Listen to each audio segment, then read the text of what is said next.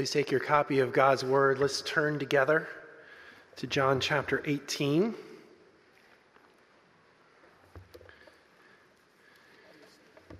John chapter 18, our text this morning, verses 1 to 11. John 18. We began working our way through John's Gospel in the middle of 2021, so almost 2 years ago. But as we've been working our way through this gospel, I've been trying to remind us over and again that the keynote of the book, what tells you the theme, is actually at the end of the book. In John chapter 20, verse 31, John said, "These things are written that you might believe." Believe what? That Jesus is the Christ, the Messiah, the Son of the living God, and that by believing you might have life in his name. We've been trying to show through each section as we've been working our way through the gospel that this book is geared towards that very end, that you might believe, that you might rest upon Jesus over and over again. You might receive him over and over again. But if there was any section that did this, that had this as its clear purpose, it's this final section that we begin this morning here in John chapter 18 as we come to Gethsemane. And we see here against the darkness of the scene, we see here how it is that Jesus is our Christ. He's our Messiah. He's our Savior. And he calls us to rest again in him. But in order for that purpose, that end to be accomplished in our hearts and lives, we need the help of the Holy Spirit. Let's ask him for his help. Would you pray with me, please? Almighty God, Father, Son, Spirit, we do desperately need your help. We pray, O Lord, that you would open our eyes of faith this morning and that you would use your Holy Spirit to take his word, which he inspired the gospel writer, John, to write, or that the Holy Spirit would take his word and use it in our hearts and lives. Lord, please take our stony, calcified hearts, make them flesh. Kindle a fire of love and adoration in us so that we might leave this place loving you and singing your praise and wondering at your grace. Lord, grant us this, we ask, we pray it in Jesus' name. Amen. So John chapter 18, beginning in verse 1. When Jesus had spoken these words, he went out with his disciples across the brook Kidron, where there was a garden which he and his disciples entered. Now Judas, who betrayed him, also knew the place, for Jesus often met there with his disciples. So Judas, having procured a band of soldiers and some officers from the chief priests and the Pharisees, went there with lanterns and torches and weapons. Then Jesus, knowing all that would happen to him, came forward and said to them, "Whom do you seek?" They answered him, "Jesus of Nazareth." Jesus said to them, "I am he."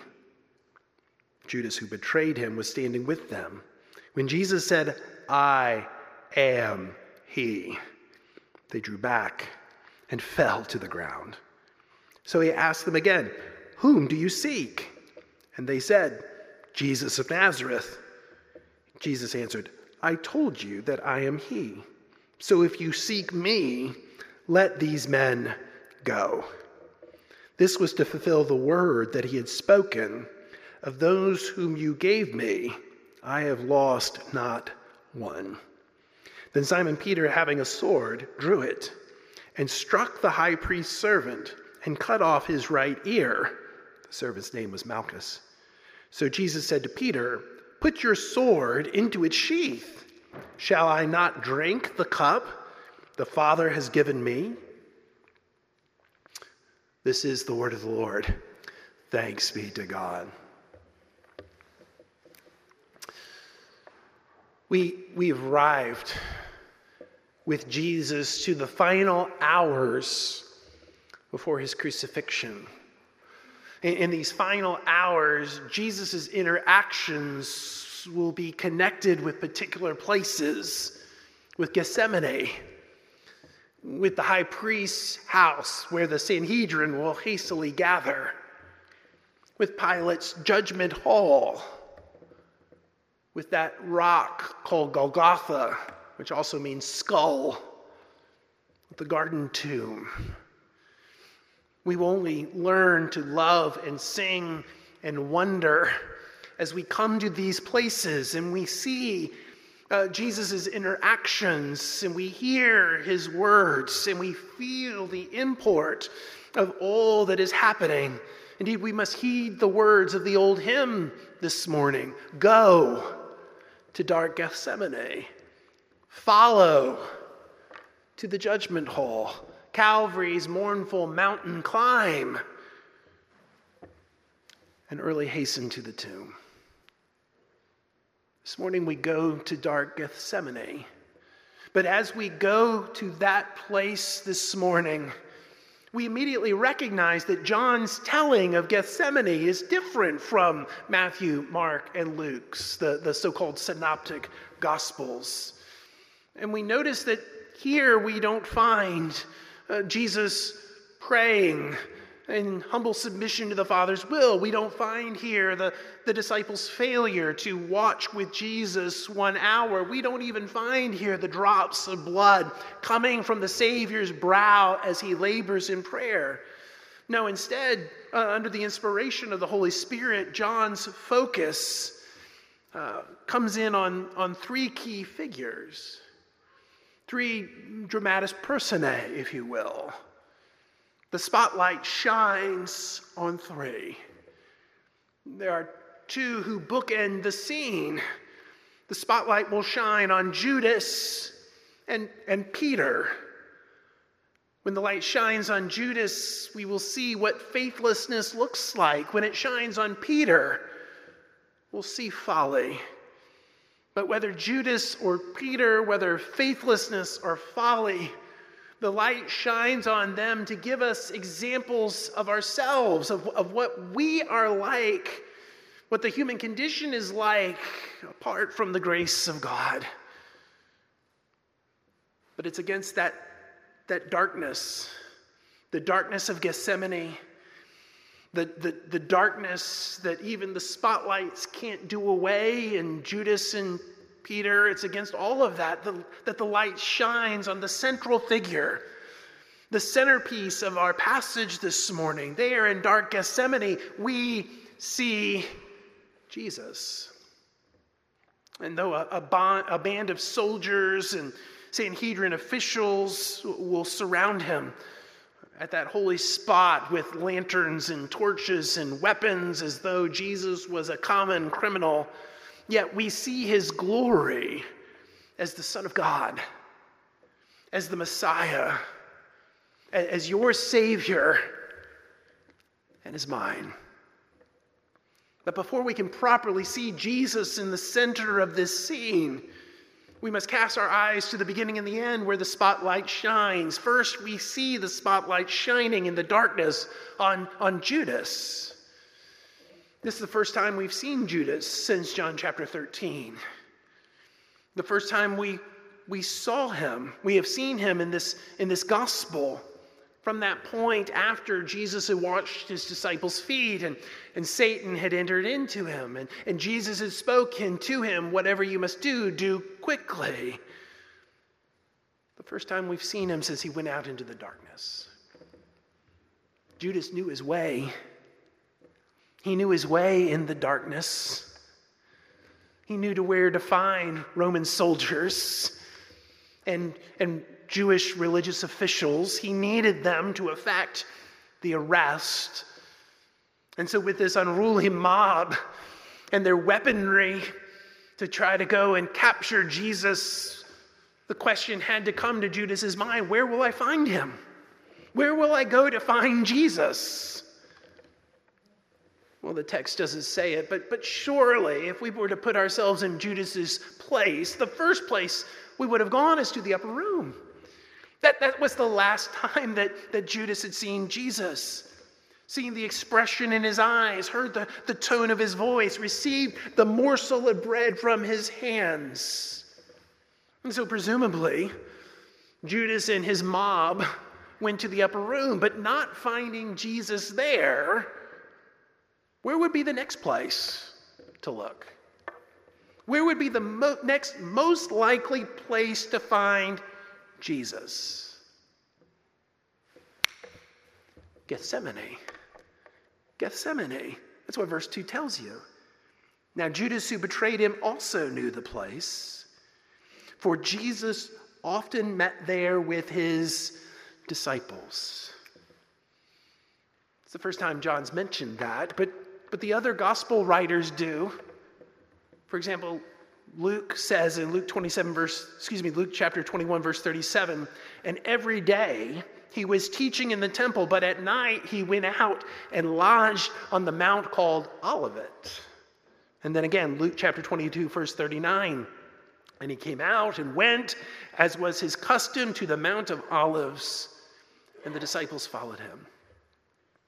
And so there, on the Mount of Olives, less than a Sabbath day journey from the upper room, there in the garden called Gethsemane, where Judas, under the influence of the serpentine power, came, there Judas went. Because he knew the place. Because he had been there with Jesus. He had prayed there with Jesus. How awful Judas appears to us, to betray Jesus, the Son of Man, this way, to defile that most holy place that had been set apart, consecrated by the very presence of the God-man, to come into that place where Judas had prayed with Jesus to arrest him. It's unthinkable. It's just as sacrilegious as if the Memphis police officers were to come rushing into the sanctuary here in just a few moments to take away a pastor or an elder. Surely they would have the decency to wait until after this season of prayer and word and sacrament be over. Surely they'd have the decency for us to leave the sacred place before they would effect their arrest, but not Judas. No, Judas comes to the holy place, and yet as awful as that is, that's not the most horrible thing here. Here's the true horror. Judas knew the place. He had prayed with Jesus there. He had heard Jesus teach there. And yet he still came to betray Jesus. Still came to deliver him over to death. Could it be possible that there might be someone here who is committing that same horror, trapped in the same awfulness? Because you've come to this place. You've come to this place as a church where you had the idea that Jesus regularly comes here, comes into the midst of his people, comes to declare his word and to offer his body and blood and to receive the prayers of his people. You've come to this place. Perhaps it's this church where you were baptized, or a church like it. Perhaps it was here that you were taught to pray, "Our Father in heaven." Perhaps it was here that you presented yourself over and again under the preaching of God's word and the administration of the sacraments, but you've come here like Judas. Though Jesus was here, you knew him not. Though his gospel was preached to you, you didn't believe it. Though you may have even taken the cup, you may have even taken the bread, having been admitted to it because you made some kind of profession of faith, yet you knew there was no reality in your heart. Friend, could it be that you're no better off than Judas, just as faithless? Heed the warning of the Bible. My friend, it is entirely possible to know where and to come to the place where Jesus often meets with his disciples and yet not be a disciple. It is entirely possible, and indeed often happens, that those who are accounted to be professing believers whom others look at and say, oh, he's a good man. Oh, yes, oh, she's a good woman. And yet, you know in your heart of hearts, you have no commitment to Jesus Christ. He is not your Savior, and he's not your Lord. And you are, in fact, a hypocrite, a faithless one, like Judas. And yet, this passage not only shines the warning by shining a light upon Judas and his faithlessness, it speaks to others of us, because at the very end of the passage, as a kind of bookend to Judas, the light shines on Peter, and we see his folly. Unlike Judas, Peter stays in the upper room. Unlike Judas, he hears the master's teaching. He hears his prayers, especially Jesus' claim in that high priestly prayer, in that farewell prayer, which John repeats in our passage, of those whom you gave me, I have not lost one. Peter hears that. And so, unlike Judas then, Peter is a true disciple. He is a genuine believer in Jesus. And yet, Peter clearly feels the responsibility of the band of disciples, of this group.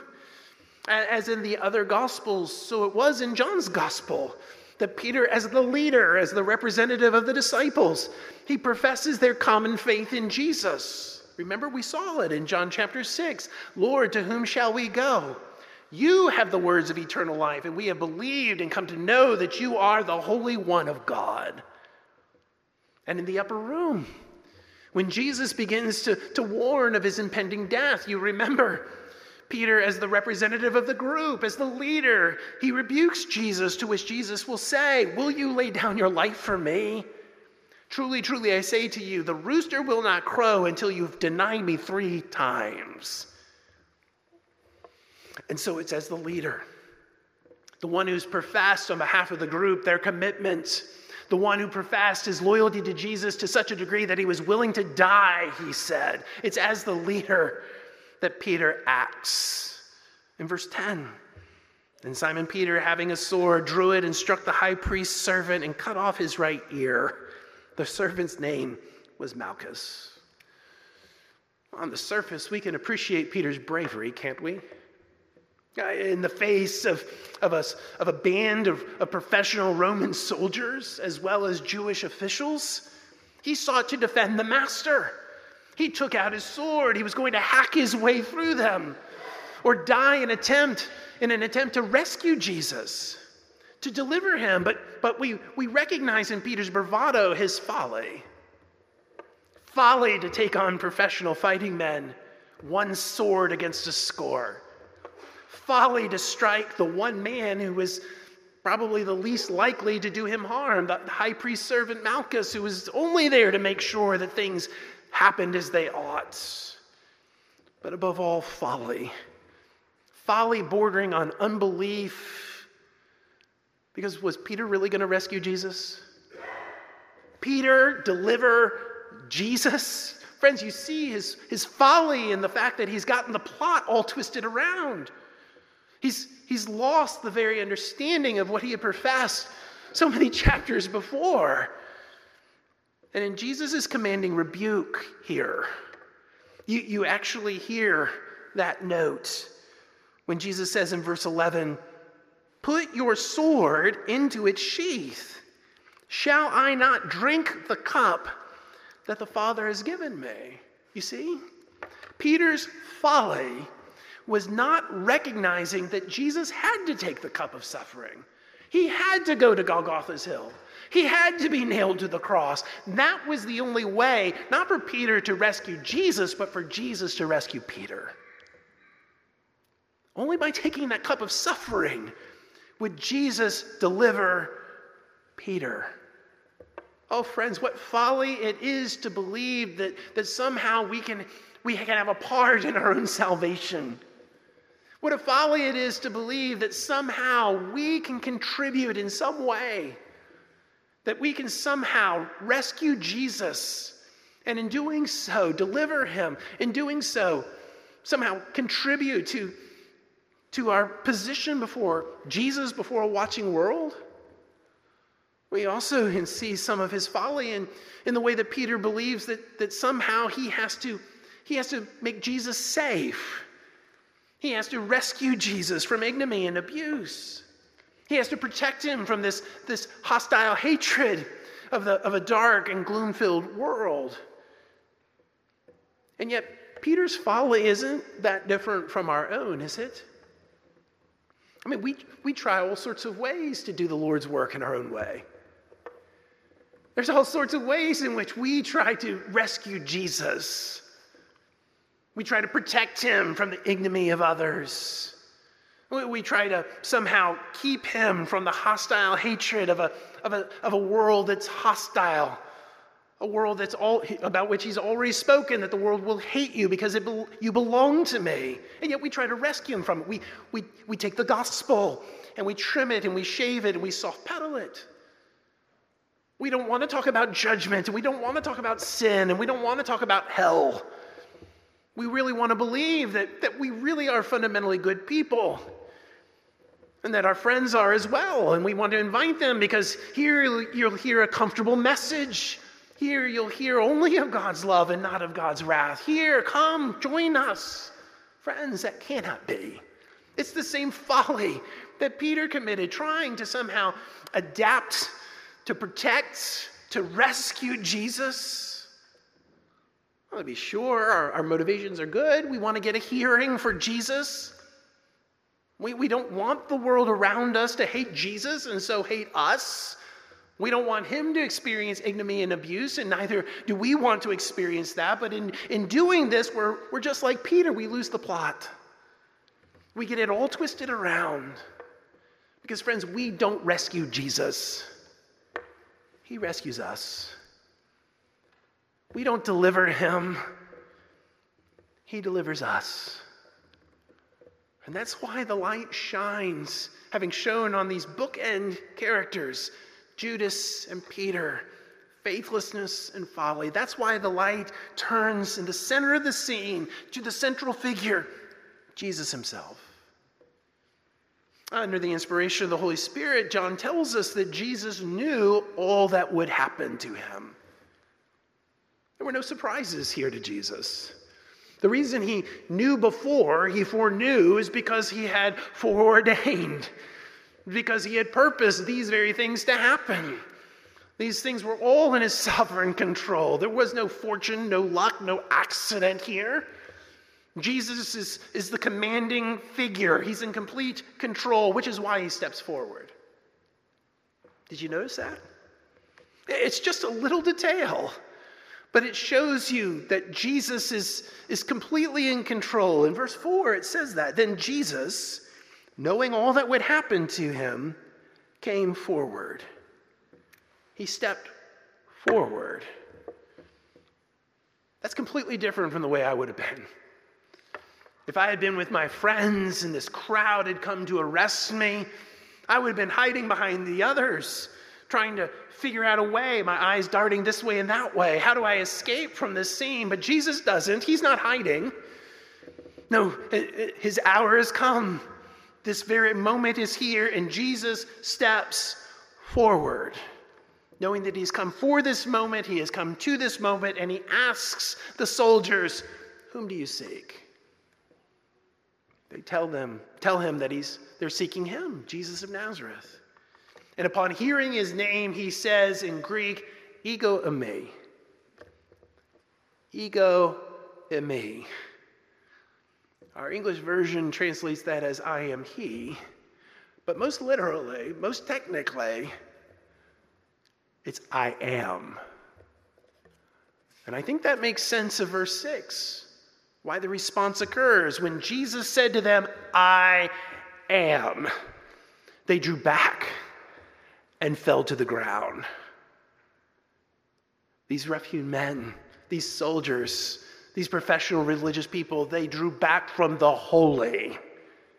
They drew back from the glorious one.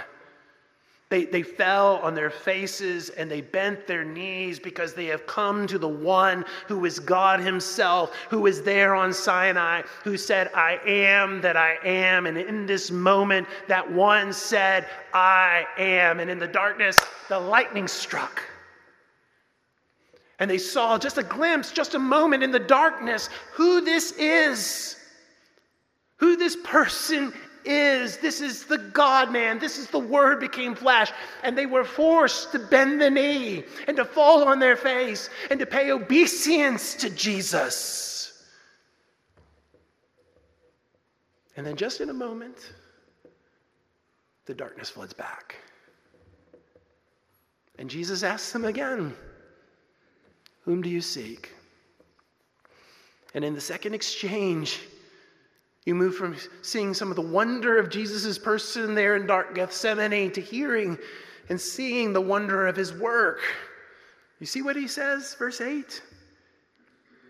They said, Jesus of Nazareth. Jesus answered, I told you that I am he. So, if you seek me, let these men go. This was to fulfill the word that he had spoken. Of those whom you gave me, I have lost not one. Now, on the surface, Jesus is simply telling the soldiers and the officials, you don't need these others. If you have me, let them go their own way. But John points out in verse 9 that there's more than this. Rather, these words that Jesus says, if you seek me, let them go, these words that Jesus says are actually connected to the disciples' rescue, their deliverance, their salvation, but not just the disciples, your rescue, our deliverance, this salvation. Because here in these words, we have a glorious picture of Jesus' substitution, his substitution for sinners like you and me. If you seek me, let these men go. And so the law comes and demands a payment for sin, for all of our death-deserving law-breaking. The law thunders and threatens and says, either this one must die, this one must spend an eternity in hell, and even then, though eternity upon eternity shall roll, he will never pay the debt, she will never pay the debt due for the breaking of the law of the most holy God.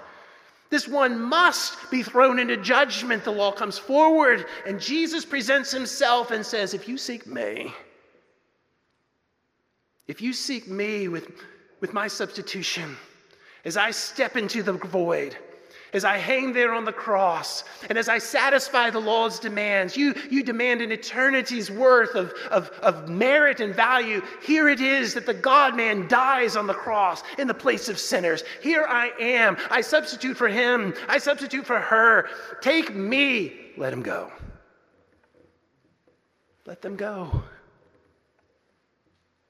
The devil himself steps forward, the great accuser of the brethren. And he stands before the judge and he accuses you, man. And he says, you see this man, he's no better than Peter. He's foolish. He does all sorts of things that border on unbelief. One day he's up, the another day he's down. He seems to forsake his very profession. He would deny you for a crust of bread if he could. Oh, look at this one. And then you see this woman. She's just like Judas. She grew up at this church, Independent Presbyterian Church. She was baptized here. She went through Sunday school here. She went through student ministry here. And now she's a young adult or an adult. And yet she's faithless. So others account her to be something and someone. But Judge, you know her. You know how faithless she is. And you hear the devil's accusation. But at that moment, Jesus steps forth. And he says, 5 bleeding wounds I bear received on Calvary. They pour effectual prayers for fools like Peter and for faithless ones whom I have chosen to save, who act like Judas, yet will be rescued. If you seek me, devil, let them go free. Let that man go free. Let that woman go free. But then our conscience steps forward. And our conscience brings up over and again, as it has ever since our first profession of faith in Jesus, ever since our first trusting in him, brings up that event from 5 or 10 or 15 or 20 or 30 or 40 years ago. That situation that you found yourself in, that sin that you committed, that even to this day you do not understand. How in the world did I end up in that place and in that situation? And your conscience accuses you, even though you've been walking with Christ all these years, that sin comes forward to accuse you and to repeatedly say, how could you have done that? You're not done paying for that. I will haunt you to your dying day. And at that moment, Jesus comes forward and he says, conscience, be quiet. Be quiet. Because the law threatened. It sought me, and I satisfied it. The devil accused this one. I came forward, and I quieted him. And if I can quiet the law's loud thunder, and if I can shut the mouth of the devil, then conscience, you must be satisfied. If you seek me, let him go. Let her go. Don't you see why Jesus says this? Because he will not lose a single one of his own. That's what John says. He will not lose a single one of his own. He must fulfill his word. He must be the answer to his own prayer. And the way he will do this for you and the way he does this for me is he must go from Gethsemane. And he must go through the judgment hall. And he must come to Golgotha. And he must be nailed on a wooden cross, suspended between heaven and earth. And there on the cross, he must hear and then hush the law's loud thunder. And he must quench Mount Sinai's flame. But friends, because Jesus the Messiah, Jesus the Son of God, because he went to the cross, when we rest our hearts in Jesus, we have been given title to point to mercy's stores, to his blood, to his righteousness, to his substitutionary death for us. And justice has to smile. And it can ask no more. Because justice sought Jesus. And Jesus stepped forward. And he said, here I am. I've come willingly. As a willing substitute, as a willing sacrifice. And because I stepped forward willingly for you, you must and you shall go free. Friends, shouldn't we love and sing and wonder? Wonder at such grace here in dark Gethsemane. Amen. Would you pray with me, please?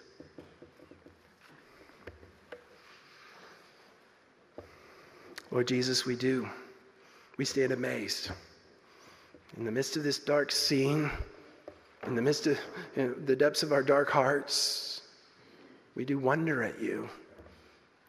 That you would love sinners like us. That you would go to such lengths as our substitute to save us. And so, Lord, we pray that you would remove our stony hearts this morning. That you would take away our stony hearts and replace them with a heart of flesh. Take away all our willfulness, all our wrongfulness, all our bitterness, all our badness. Take it all away.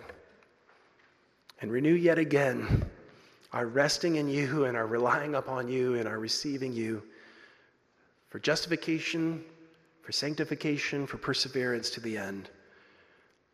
Lord, please, we come to you. And we ask that you would do your work in Jesus' name. Amen. As we prepare to come to the Lord's table, these wonderful